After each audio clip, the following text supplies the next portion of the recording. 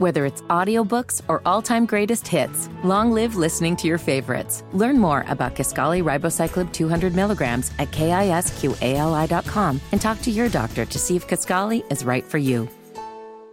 It's the Hammer and Nigel show. Hammer's over there. I'm Nigel. We'll go to the hotline and bring on Tony Kinnett, investigative reporter for the Daily Signal. Let's head straight out to California. Something you reported on early on is coming true out there in California involving parents' rights and how they're actually could be possibly taken away. Start at the beginning, Tony, and what is happening in California and why everybody should be paying attention to this.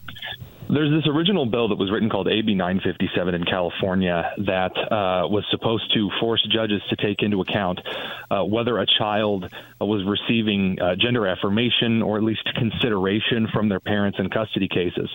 And Senator Scott Wiener, and yes, that is his name, a very staunch LGBTQ advocate, reformed this bill, gave it several amendments, and made gender affirmation of a child's gender transition one of like the 3 or 4 basic needs of a child under California family law, which means that if you don't gender affirm your child's transition, your transgender transition for your kid, then they can take away custody rights for you. So you can lose custody rights. There may also be penal code implications, meaning that a parent or organization that doesn't provide affirmation for a transition could be charged with child abuse. Really horrible stuff. And it just passed the California Assembly and Senate, which means it's on its way to Newsom's desk, and he's expected to sign it. So, explain this to me in layman's terms, as somebody who's a concerned parent in Indiana. If this passes in California, if Gavin Newsom signs this, is this going to happen like in other states? Oh, yeah. I mean, again, Jennifer McCormick follows a lot of the same social pattern policy that comes out of California. You'll see the kind of policies that she promotes.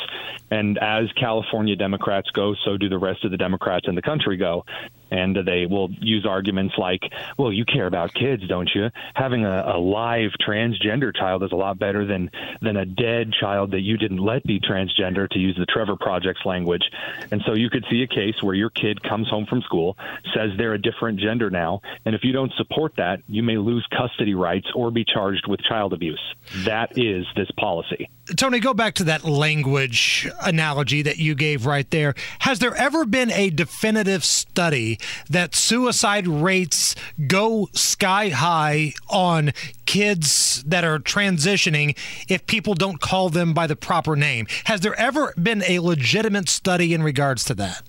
No, and I say there hasn't been a legitimate study because when you actually take into account the last several decades of youth psychological study, children who are told that they're not just perfect the way they are, that if they have a mental struggle that they're going through, like gender dysphoria, telling them maybe you need professional help and counseling to get over this instead of leaning into it actually has a net positive effect instead of what the Trevor Project suggests, which is that if you tell a child they're not transgender, then they're immediately going to commit suicide. There's no scientific basis in a peer-reviewed journal for that at all. You mentioned Jennifer McCormick. She is the Democrat running for governor of Indiana, and how her policies are similar to those that are in California. But there are laws already passed in Indiana that would prevent what's happening in California from happening in Indiana, right?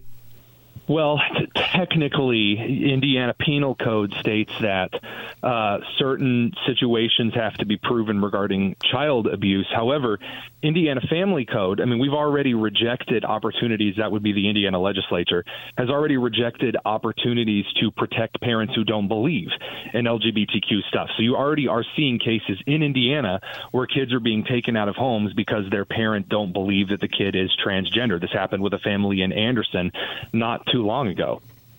And Tony, I think this is important and it's worthy of bringing up. And I know Rob Kendall talks about this a lot on his show, but just because Indiana is a red state and a politician at the State House might have an R next to their name, it doesn't mean that they are going to govern like a conservative. And we've been seeing that more and more in this state.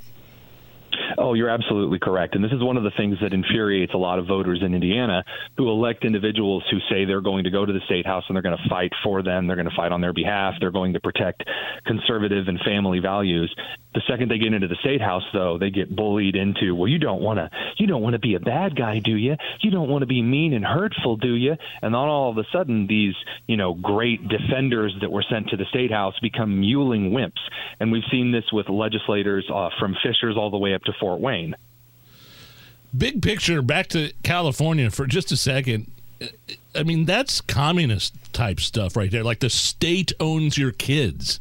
Is it not? I mean, I would argue that it's probably more in line with fascism that we saw out of Italy and Germany in the 30s, in which the Hitler Youth programs that were created in specific to separate a child from their parents. And then if the parents didn't support that, they could be expecting a knock on the door from the Gestapo.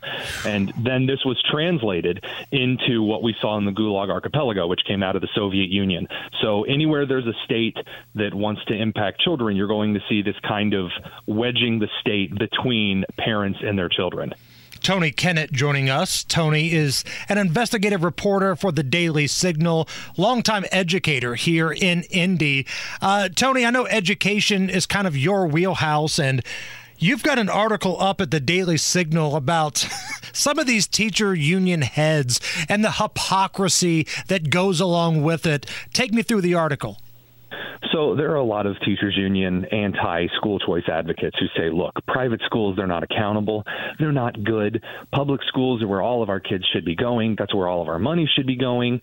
And we shouldn't allow new private schools to get licenses to operate. We shouldn't allow, and you get this, that, and the other regarding how much they hate any kind of educational choice opportunities, until it comes to their children.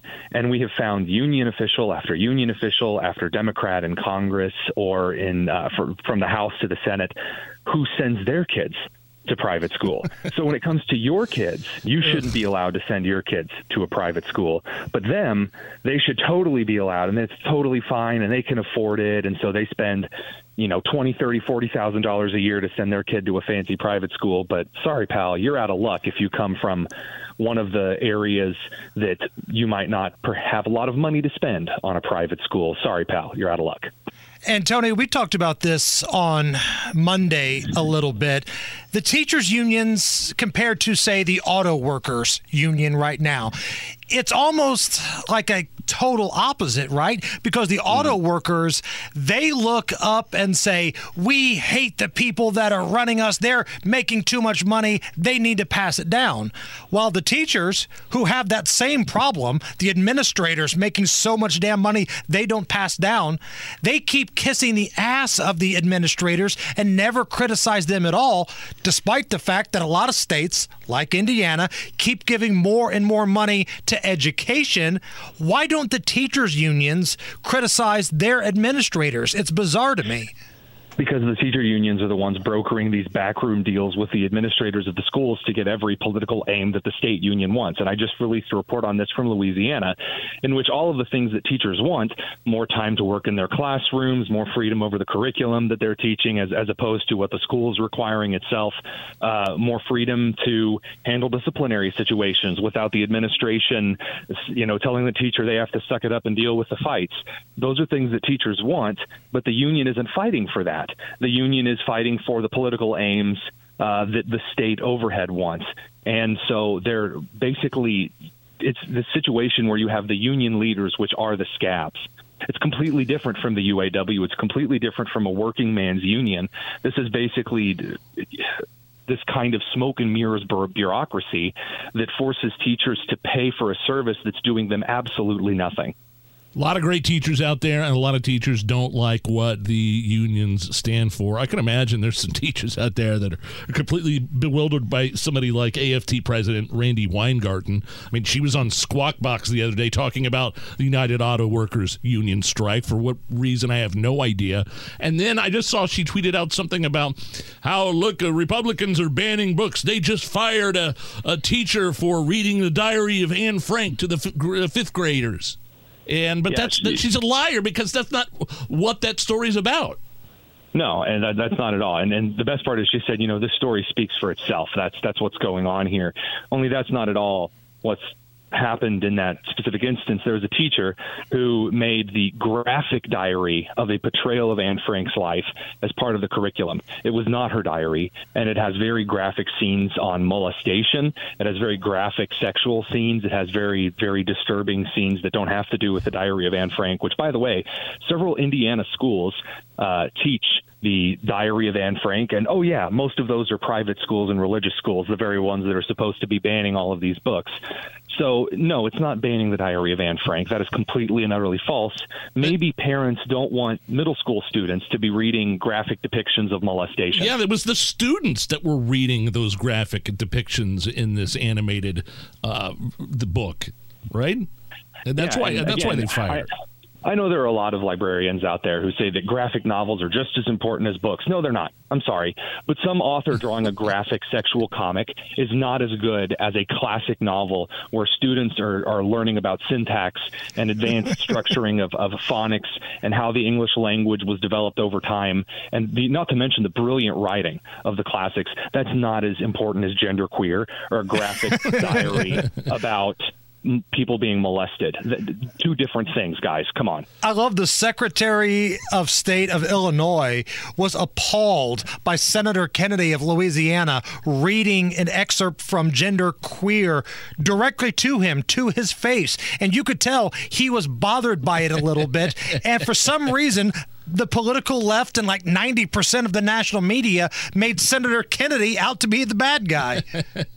I love that. So it's inappropriate to read in Congress. It's inappropriate to read in school board meetings, yet it's appropriate for your seventh grader to, peruse in the middle school library. Hold on a second here. It's not appropriate for the adult to read in front of a company of other adults, but it's inappropriate, or it's totally fine for the child, the impressionable child, to read. I'm a little confused as to the priorities here. We agree that it's inappropriate but appropriate for children. What kind of clown flip opposite world are we living in?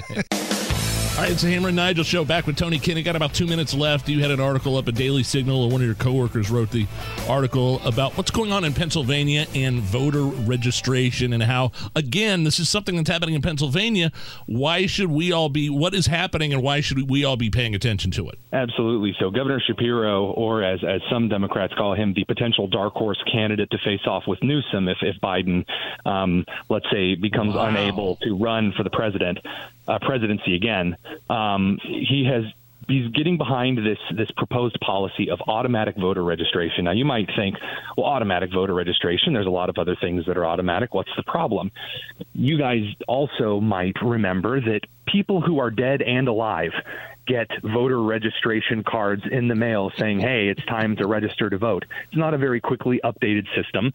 People get letters sent to the complete opposite address regarding voter registration very often. I'm still getting voter registration cards for Wisconsin, and I haven't lived there in close to a decade. And yet I'm still getting asked if I'm ready to vote in Wisconsin. And that's like official mail. So I don't think that an automatic system is perhaps the best way to go. Everyone's automatically registered to vote.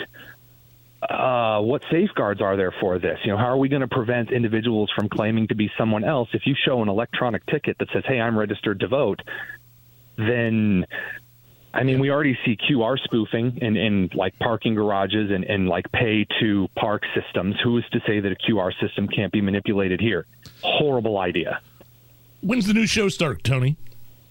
So we were pushing it back to the end of September, and there's a few reasons for that. We're getting some of the bugs worked out because I'm doing the show remotely. I'm also very picky because I want certain graphics to be on the screen. I want like an opportunity for more sponsors. Oh, just get on the damn radio already. Man, we need the Tony Kinnett show. No one's going to watch a stream. Just get on the damn radio already, Tonus. When does it start? It's going to be 7 to... We are your lead-ins. It's going to be 7 to 8 weeknights on 93 WIBC coming very soon, right? It is going to be 7 p.m. to 8 p.m., and we are probably going to launch it right around A Night with WIBC, which we'll all be at. So if you got a ticket to that, that's where you're going to hear about the big, exciting event, the Tony Kinnett Cast, coming soon on WIBC. Find his work at The Daily Signal, on Twitter, at The Tonus. Tony Kinnett, thank you. Thanks for giving me hell, guys. It's the Hammer and Nigel Show.